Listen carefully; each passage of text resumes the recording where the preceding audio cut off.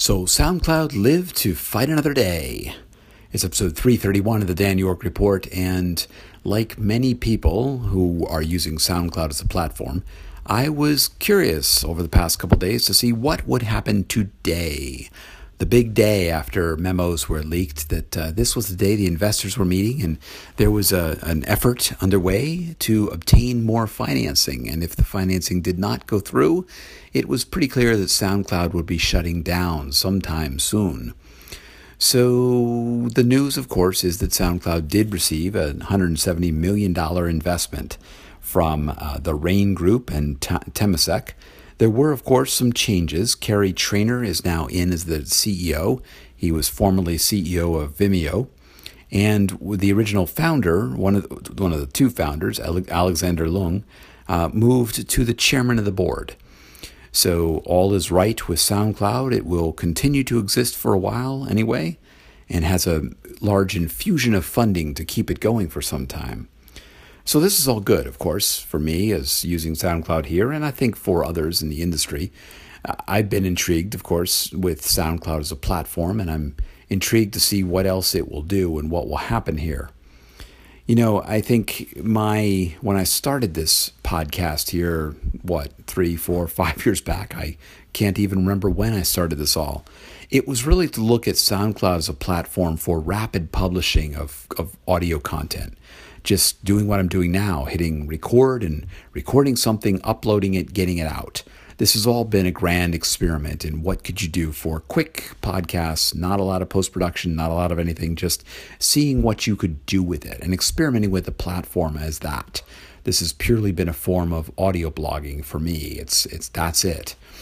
And I've actually been a little reluctant to consider SoundCloud for some other projects, in part because of this uncertainty about business models and about the future. For me, what was exciting in the very beginning of SoundCloud, of course, was that the SoundCloud app itself had this big orange button that you hit to go and record something. You recorded it directly there, it uploaded, it was all very seamless. But then SoundCloud did their pivot. They became less for creators and more for consumers, more trying to be that place to discover indie music, but then, trying to go and be something more. Kind of changed a bit from that, trying to be the YouTube for audio to being more of a streaming service, more of a discovery service, trying to compete with Spotify, Pandora, all of those different things. And for me, it's kind of, quite honestly, a little bit reminiscent of when Twitter changed, or Twitter pivoted, as we might say, and went from being this messaging system connecting everything to trying to be yet another big media service, yet another big place where people would come and consume content and do all of that. They left the creators behind a bit and focused on the consumers and the consumption and the advertising supported model of all of that. It'll be interesting to see what SoundCloud does now, of course. They've continued to try various different subscription services. They've tried to do different ways to compete, different ways to work with that. And we'll have to see where this goes. What happens? What do they do to allow, to play in that market space?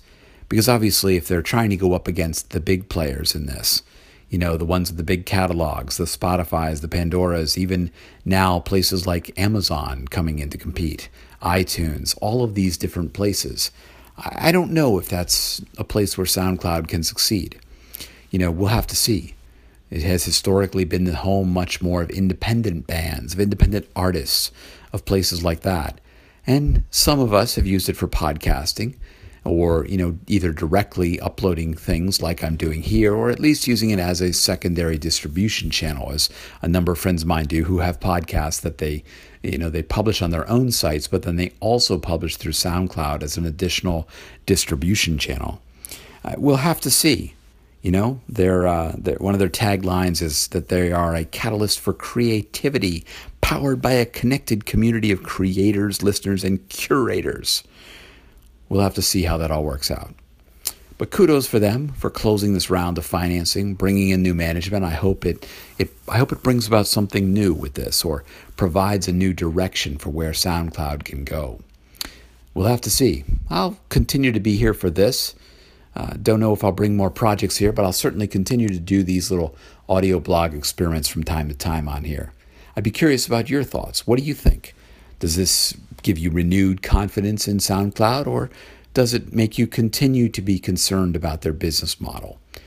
Is it enough, or is it just another delaying tactic to rearrange deck chairs on the proverbial Titanic? What do you think? Love to hear comments left either here as comments on this post here on soundcloud.com/Dan York or on social media where this appears. That's all for now. Thanks for listening. You can find more of my audio and writing at danyork.me. Again, thanks for listening, and bye for now.